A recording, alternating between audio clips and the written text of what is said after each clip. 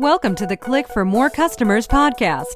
Your host is Ted Prodromo, best-selling author of The Ultimate Guide to LinkedIn for Business and Ultimate Guide to Twitter for Business. Ted is recognized as America's leading LinkedIn coach, helping you grow your business while living the life of your dreams.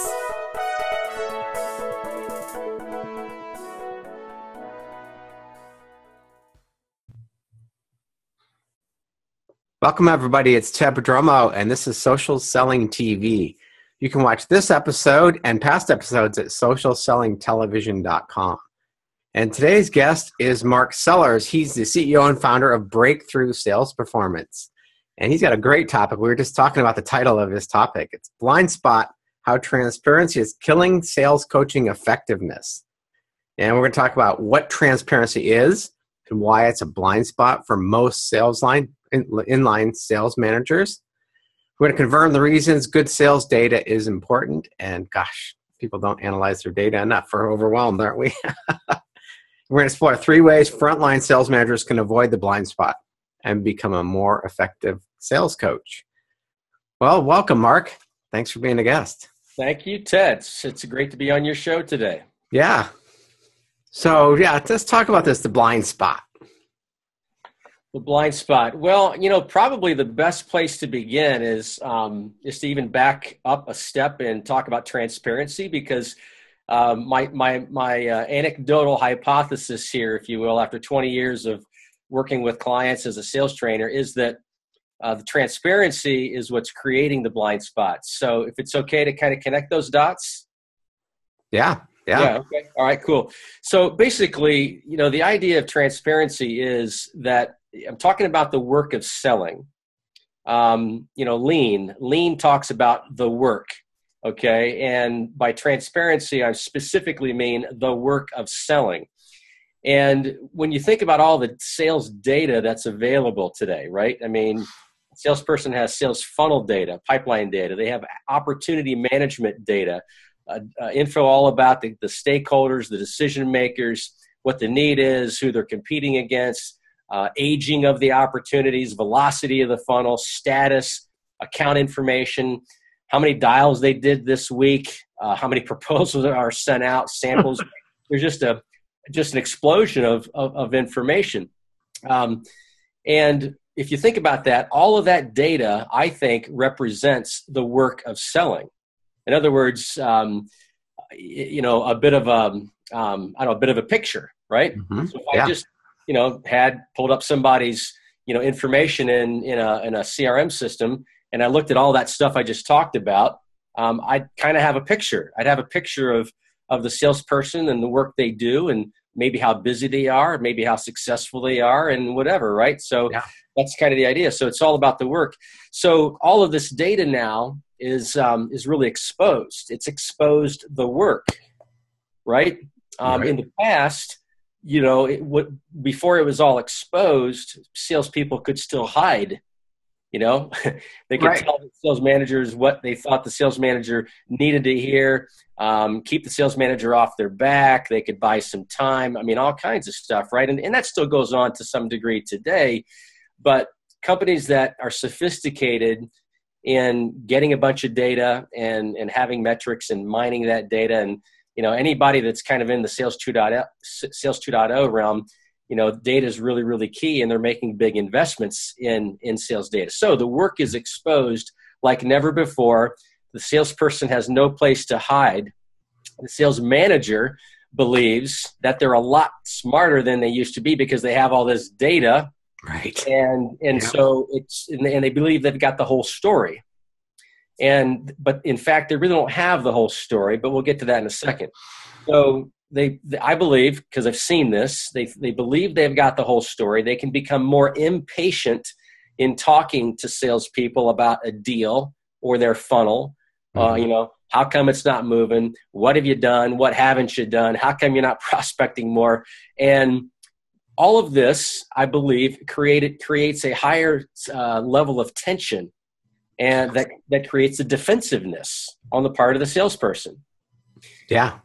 And so you got, I'm painting like this dire picture, but, in some cases it's, not that bad, but in some cases, hey, I've seen it. It's really, really ugly.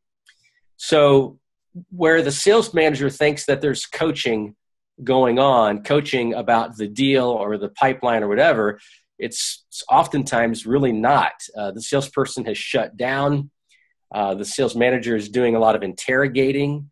The salesperson feels like they're being poked and prodded, left and right, and they're certainly not getting coached. So the blind spot, is basically the sales manager not realizing that this tension and this defensiveness exists. Right. And they just rock and roll with whatever they got to get through, baby. I got 30 minutes for you like I do every week, or I got an hour for you like I do every week, or whatever the cadence call is. They got to get through it. And they think that coaching is happening sometimes, and a lot of times it's not. So because they don't know it's happening, it's a blind spot. I've kind of seen this with sports teams where they're managing to all this data now they have. In baseball, they line up the outfielders in certain positions, say, no, this guy hits it here 9 out of 10 times. And sometimes they overuse the data, or there's some intangibles that they forget about. Does that happen with the sales coaches? I think it does. I was hoping you weren't going to ask me if that happens in baseball, because I don't know enough about baseball to answer that one. But I think there's this assumption that, we have the story, we have what we need for this call, right? So if it's a deal opportunity management call, I can see the information. I've got it in front of me, right? Why isn't something happening? Why isn't it moving faster? Well, I think they can go overboard thinking that they've got the full picture, right? And dive into, okay, let's cut to the chase. What are the 3 things that you got to do? And, how can I help you, or whatever that is. Right. So I think you're right. Yeah, they can make some assumptions and kind of skip over, frankly, maybe, I heard it referred to one time as the words on the printed page, but the white space can be quite telling too.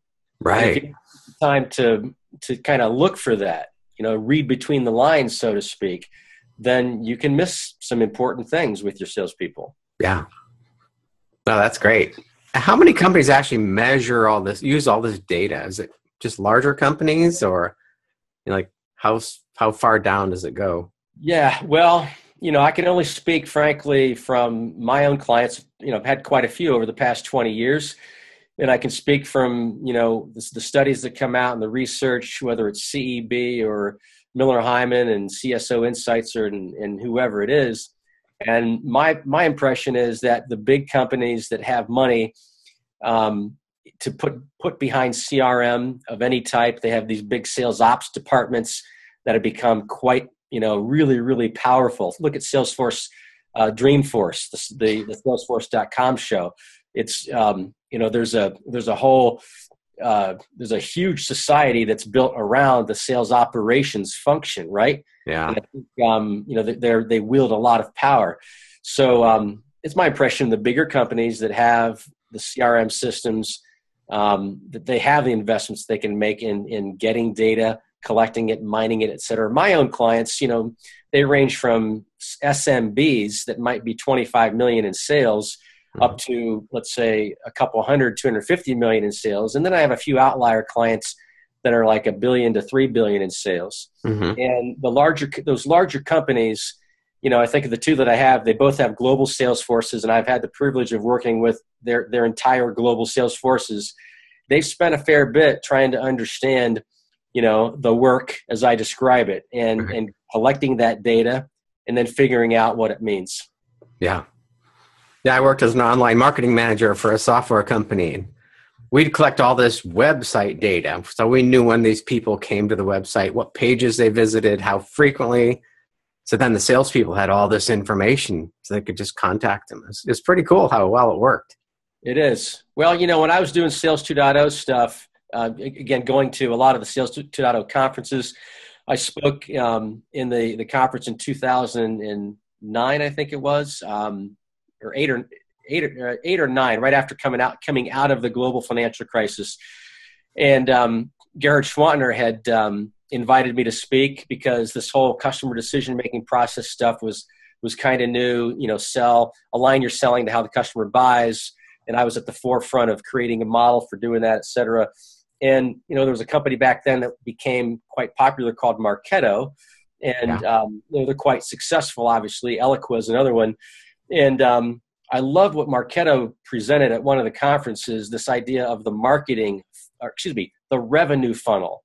And what they did was they took the marketing funnel and they took the sales funnel and they squished them together and basically describing that journey now that the customer makes when they, have a problem or don't even know they have a problem to making a purchase. It has to include what Marketo might call sort of that pre-sales part, right. Where the marketing people are getting a lot involved in A, creating awareness, B, nurturing the lead, and then C, finally handing off a sales-ready lead to a salesperson, right? Right.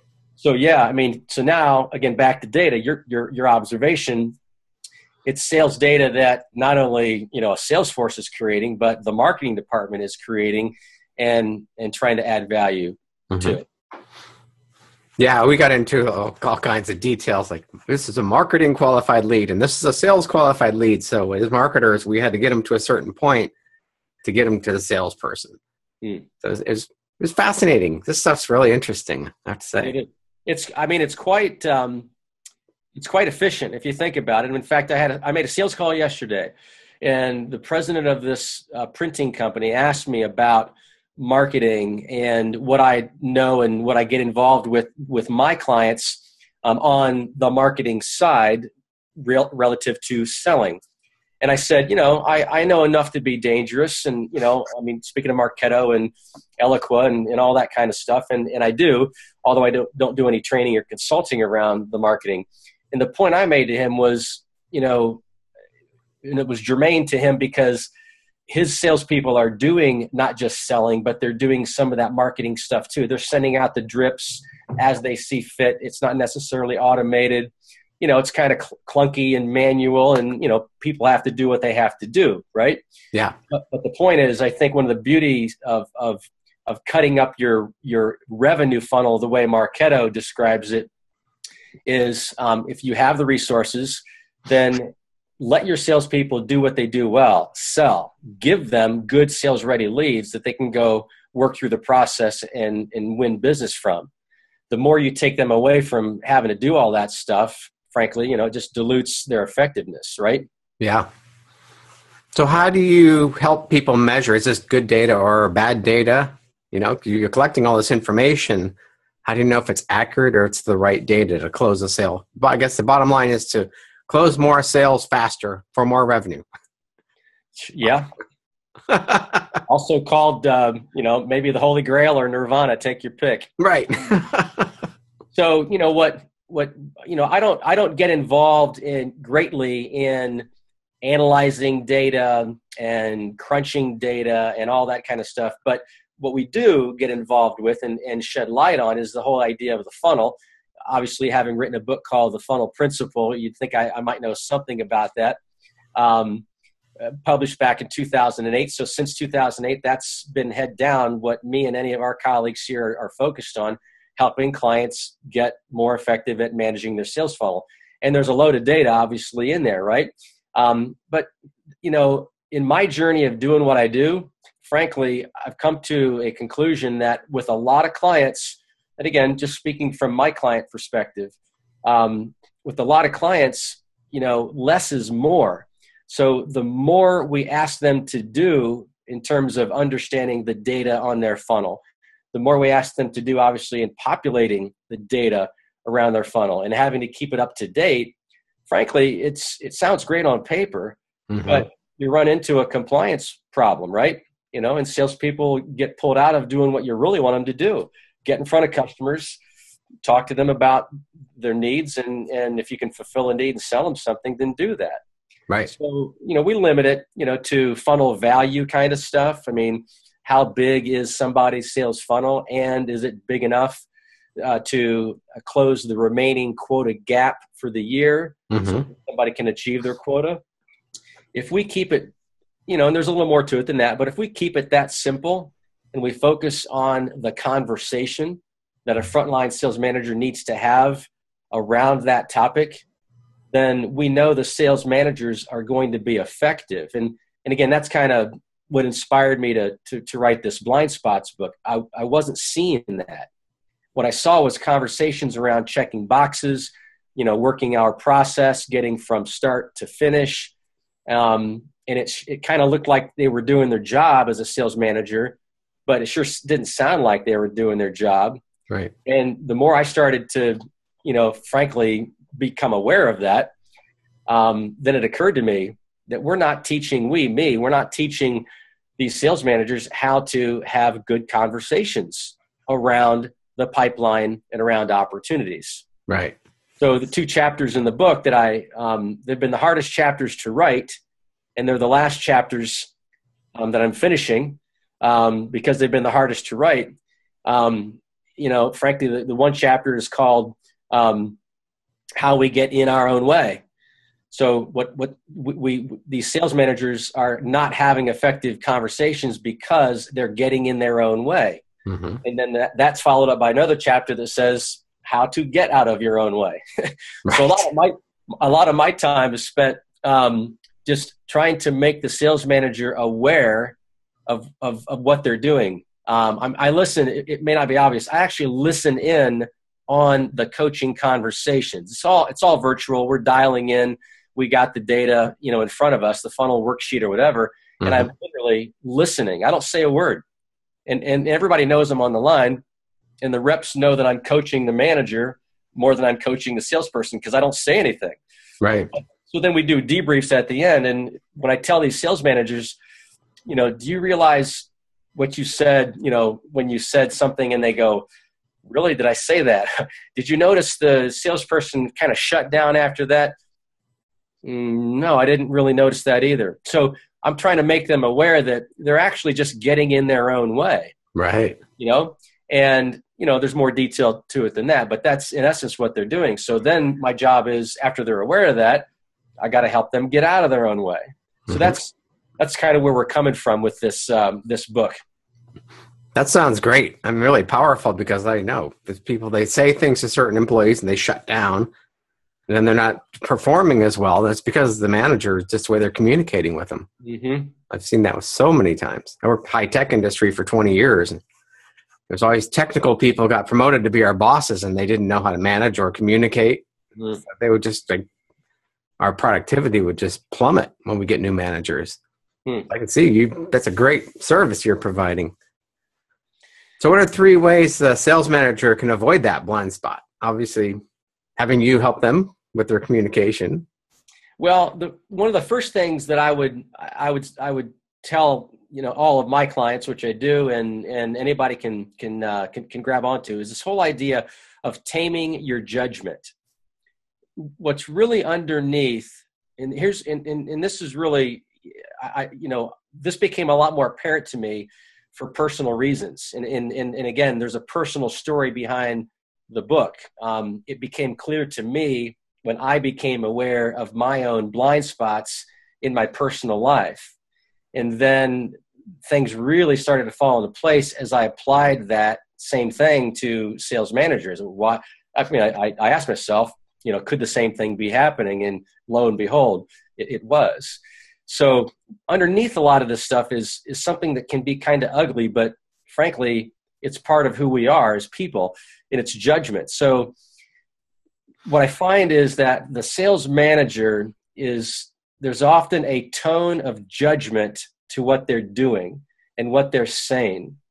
And sometimes it's really obvious, and sometimes it's not so obvious. The irony is, when it's not so obvious, it can actually be more damaging, because it's almost like they're being two-faced. It's like they're talking out of both sides of their mouth. They're saying one thing, but the salesperson really feels, they're smart, they feel what the sales manager is really, really saying, right? Right. It's not consistent with what they say in words is not consistent with what the salesperson is really feeling.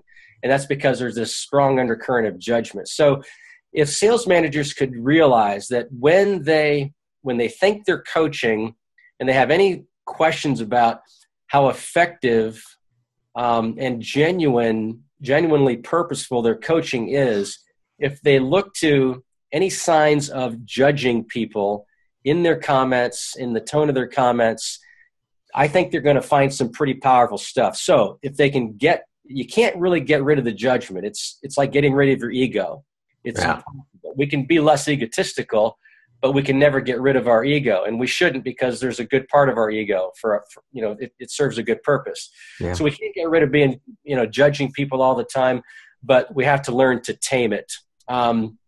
So I'll just stop with that. The second thing I would say is, and I coined this phrase. I wrote a column. I used to write a column for the American Business Journals for several years until they changed their format and they went highly digital, and they didn't want to have outside people doing columns, et cetera, anymore for a long time. But I had a blast writing these 500 to 800 word columns. And I wrote a column once called Diving for Pearls. Mm-hmm. And I said, do you know what pearls your salespeople are diving for? So I think the second thing I would say is to the sales managers, do you know what pearls your people are diving for? And the idea here is this, pearls. I mean, you may not know this. I didn't until I investigated it. Pearls used to be collected, and harvested, on the floors of oceans and seas by people. I mean, literally by somebody diving down and grabbing it, right? Yeah. And they would actually risk life and limb and lots of different things and descend 30 meters, 40 meters. It was, not a very low risk way of making a living. And the point I made in the article was, why did people do this? What inspired them? What were they motivated? Was it more than just a job? I suspect it was. So anyway, we're all diving for pearls, and we all have these different motivations.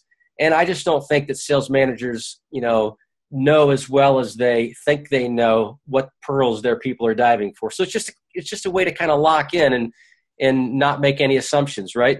Yeah. And then the third thing I would say is, stop trying to fix your people. And this is kind of related to the first one of judgment. But, I've had a lot of managers, I'm not embarrassed to say, because I'm sorry to say, I shouldn't say a lot. I've had enough sales manager clients that they really looked at people as being problems that needed to be fixed. Mm-hmm. And, when you do that, a lot can go wrong, right? Yeah. So I would say to sales managers, I do say to sales managers, if you think you're trying to fix your salespeople, stop doing that, because they will feel that. And they don't want to be fixed. They don't think they're a problem. They may have lots of areas of improvement. Of course, we all do. But if you look at those areas of improvement as problems to be fixed, when the judgment is the running theme, then it doesn't feel like I've got a problem to be fixed. It feels like I'm a problem and you're trying to fix me. Right. Yeah. I worked the 1 year ago, I had 75 people reporting to me. We had a lot of management classes, and I learned so much about, okay, this person does it one way, another person is doing it the other way. One's not right or wrong. They're getting the job done. So let them do it the way they like to do it. Mm-hmm. Don't judge them. That's powerful. That's great. That's great advice. And I think it takes a lot of courage for you to do that, because it's a lot easier for you to say, I know how to manage somebody in doing this job, right? So if they do this job the way that I want them to do it, I can manage to that. I think it gets harder for you to manage to different people doing a job in a different way, right? Right. So obviously, but if you're there to lead and to grow and everything, then they're going to be better off if you take the approach that you took. Yeah. Oh, I loved when managers would just say, get it done. I don't care how you do it. It always worked better. The micromanagers just drove you crazy. Yeah. Say, let me ask you a question if I can. Sure. Related to micromanaging, because sometimes the topic will come up, with a manager of mine or a rep talking to the manager. The difference between micromanaging and, let's say, holding someone accountable to things they, frankly, said they were going to do. Yeah. How would you describe, is there a difference, do you think, between holding people accountable to things they say they're going to do and micromanaging them? Oh yeah, my most recent job a few years ago when I was the online marketing manager for this company. The our director was like everything, every ad I wrote, he would like read and critique. Like he didn't know how to write ads online. And this one woman is our content manager. She would write articles for the website. He went through everything she ever wrote and made corrections and things. Like everything the whole marketing department around the world was doing. He went through everything we did. That was like the ultimate micromanager. Mm. Where other managers, in the past when I worked in high tech more, they would just say, sure, do it. Here's what you got to do. Here's your training. This is how you fix this, or this is what you do. Just go do it. Yeah. And if you had problems or something, they saw some ways that you could do it better, maybe they would give you suggestions. Yeah. They wouldn't say, you have to do it this way. Here's 3 ways you have to do it. So the focus is on what needs to get done. The focus is not necessarily on how it gets done, if I understand that. Yeah. Yeah, that's great. Yeah. Yeah. No, it gets in your way. I don't know. It used to make it feel really horrible because they'd call you out in front of the group sometimes saying, you're doing this wrong. It's like, I'm doing twice as many service calls as everybody else. Mm. How can you say I'm doing it wrong? Yeah. Yeah. So I think the way people say it too, like you said, people take it the wrong way and then they just shut down. Mm-hmm. Mm-hmm. So, yeah. We find that with process a lot. The thing I fight with my sales managers a lot is to not let the process that we've taught them and trained them in and trained their salespeople in, to not be handcuffed by it. Right. To not be, completely, subservient to it, or whatever the phrase might be, but rather to see it as sort of some rails. And within those rails, you can do a lot of different things. I've got some managers that really struggle with that. The difference between, a process and, something that might just frankly be a bureaucracy. A set of steps is not necessarily a process, right? Yeah. So that's something, and maybe that made me think of that, in talking about accountability and micromanaging. That's another thing and I addressed that a little bit in Blind Spots. I mean, again, the focus is on the sales conversations between managers and their salespeople. And those conversations typically, they're pretty limited to a sales funnel conversation, an opportunity or deal management conversation, and a sales call conversation, right? Yeah. So that's we address those as well in Blind Spots. Yeah, it's so important now because everybody's going 1,000 miles an hour in life. Everything is happening so fast these days. I mean, imagine 20 years ago how slow things moved when you look back on it. Right. It's like, yeah, it's crazy. I was installing computers in companies in the 80s. There was no computer there. They had 3 people use the computer, and they would go down and be down for a week, and nobody cared. Pretty amazing. Yeah. Yeah. And now it's like, how fast can you run? And sales managers don't have time to micromanage, really. They don't. They shouldn't be. Yeah. And I think, and again, I think to me, this is all about the price of progress. So if you think like, Columbus, Ohio here, I just heard a statistic the other day that we're about 2 million, whole metro area, and we're expected to go to 3 million in about 10 to 12 years. It's like, when I heard that, I said, oh my gosh, I can't believe that. So there's a lot of construction, right? Roads are being expanded, new roads are being put in. And that, the price of the progress, good economy, a lot of people moving here, lots of good, fun things to happen. Higher commute times, more congestion, maybe some more crime, et cetera. Right. And I think this is kind of the price of progress is a lot of data. It's a good thing. It can be very powerful if we use it the right way. But the price is if we're not taught how to use it, if we're not coached in how to use it, if we don't understand it, and we don't fully know kind of the impact of what's happening in these conversations, it creates another problem. But that's the price of progress, right? You fix one problem and you've created another one, and you got to go fix that one, and then you're going to create another one to follow. So, right, good job security for somebody. I don't know who, but exactly. So where do you see things in like 5 to 10 years with sales? Like with social selling now, whatever that is, I always kind of make fun of that. It's like, yeah. Where do you see the sales process going? Because things are happening so fast. Boy, you know, it's a, you know, I don't think a lot about where it's going, but there is one place that I think it's going. And I've been thinking a lot about that because one of the things I do is I'm an advisor for a company called Illumio. So we'll ring that cash register. Sorry, Ted. And Illumio is an online content provider of sales courses, HR courses, marketing courses, and finance courses.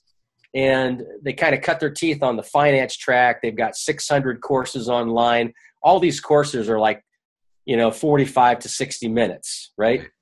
And they've recently, over the past year, they've branched out beyond finance to go to these other functional areas. And they called me and said, hey, would you help us do that? And I said, I'd be delighted to. Yeah. So I play a role. I'm an advisor for the company. And to be honest with you, I had no idea this industry, the extent of this industry. There is a lot going on, a lot of content that's being produced. There are a lot of providers, colleagues of mine that do what I do. They may have a book, they may have a couple of books, whatever. They have IP. They're investing a lot of money in creating their own systems, their own LMS kind of systems and ways for clients to interact directly with them online. It's I think becoming a really big business. And what's shocking, I called it, I threw this word out in a conversation we had the other day. I said, it seems to me like this is disruptive technology. Mm-hmm. And that's exactly what it is. Yeah. Because, I don't think, the sales trainer day rate is going to be in jeopardy next week. Right. And all of the butts and seats licenses, that they sell and make a very good living when you're good at it, is going to be in jeopardy next week. But next year and 5 years from now, I mean, we don't have to look far for examples of companies that went from nothing to, billion-dollar valuations in a very short period of time, right? Right. So I think that is one thing that is going to be different about sales training specifically. I don't know what that is going to look like other than what I know it looks like right now. Mm-hmm. But, if you're a 35, 40-year-old something sales trainer, I'm north of that.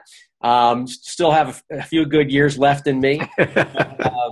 If you're starting out or mid-career and you have a long way to go, I think you better be on alert, and maybe begin thinking about how to, frankly, you're not going to fight it. You can't. Yeah. How to join it, how to become a part of it.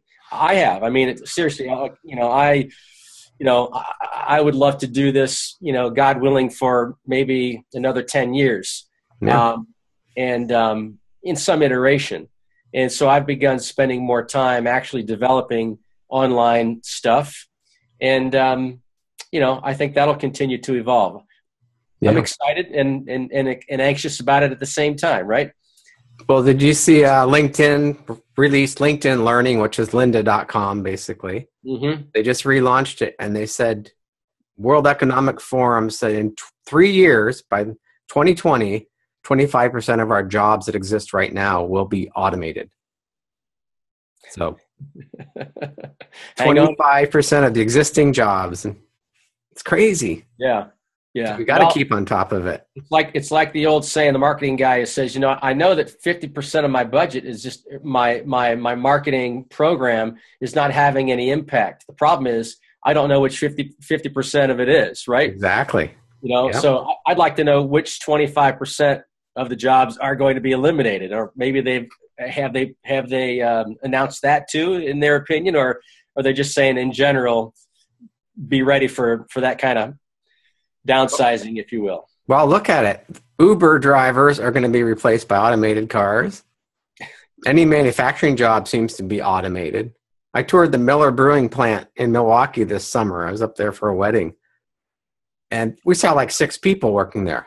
They make 500,000 cases of beer a day.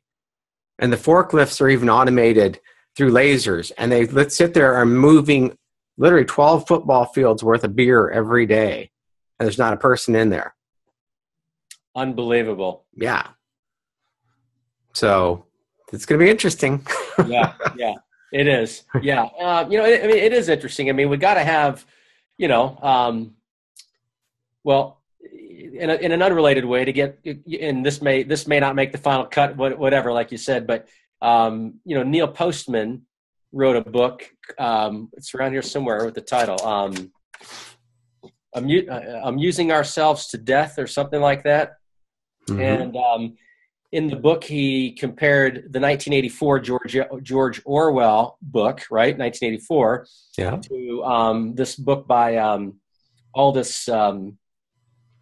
I'm sorry, I forget the name, but anyway, basically in 1984, we were scared that it was going to be Big Brother that was going to take over, right? Yeah.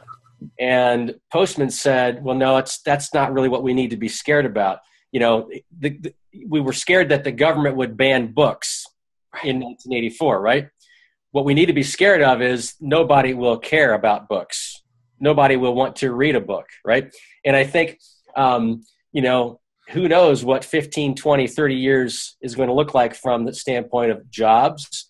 I mean, if 25% becomes 50 and we don't add, the current jobs, 25% of them, well, we hope that more jobs get added, right? New technologies. Yeah. But if we don't keep pace with that, who's going to be around to drink all that Miller beer? That's right. It's true. Yeah. So, well, one thing too, B2B sales forever, it's going to be a person communicating with a person ultimately. Technology will connect those people, but it comes down to two people agreeing that they're going to do business together. Yeah, but we've already seen. I mean, we used to think that inside sales was like a stepchild. Mm-hmm. Like, I'm in sales, but she's in inside sales, right? Right. And that's just blown out of the water. Some of the best salespeople in the world are inside salespeople, mm-hmm. and some of the most highly compensated salespeople in the world are inside sales. Yeah. We've proven that you can sell stuff over the phone and not even like face to face, me looking at you looking at me on this technology. So all of these things, and it's like Joe Galvin. Joe is now I forget what his title is, but he's a head of research, if you will, for Vistage. Mm-hmm. Joe worked for Sirius Systems. He worked for Gartner. And most recently, he was with CSO Insights, Miller Hyman. Now he's with Vistage, again, doing research. And he and I were talking the other day, and he said, the technology is just rapidly advancing so much that people are literally looking for a problem that can be solved. They got the technology, and they're saying, okay, we got this technology. Let's look for a problem to be solved, as opposed to, in classic sense, oh, we have a problem. Well, let's find out how we can solve it. Maybe there's some technology we can solve it. So, technology is just raging ahead, and things that we just don't think are possible. I mean, like self-driving cars, like people not buying from people. No, that's not going to stop it. I don't think so. Right. Yeah. We'll buy from avatars. We'll buy from sexy avatars. That's right. They'll get smart, man. They're not stupid. These people that they know what they're doing with these businesses. So I guess, the virtual reality that's taking off now. Absolutely. What kind of salesperson do we? I mean, think about it. This is hilarious, right? Okay, think about Disk and Myers-Briggs, and you. My God, I just thought of this in talking to you. You've analyzed this person you're talking to. They're amiable. They're a driver. They're whatever they are, categorized, right? So we need somebody to call on them, rather than picking somebody that we have and then having them adjust. Hopefully they can pull this off, adjust the way they sell to meet this kind of person. We dial up Susie, salesperson, and we plug into her a program that says, Susie, you're calling on an amiable. Go at it, girl. Right? No, now she hangs up the phone, and now she's calling on a driver. Okay, we download her with a different software. Hey, Susie, you're calling on a driver. Is that can't be far-fetched, Ted? No, I know. You're scaring the hell out of me. Oh my God. I will be.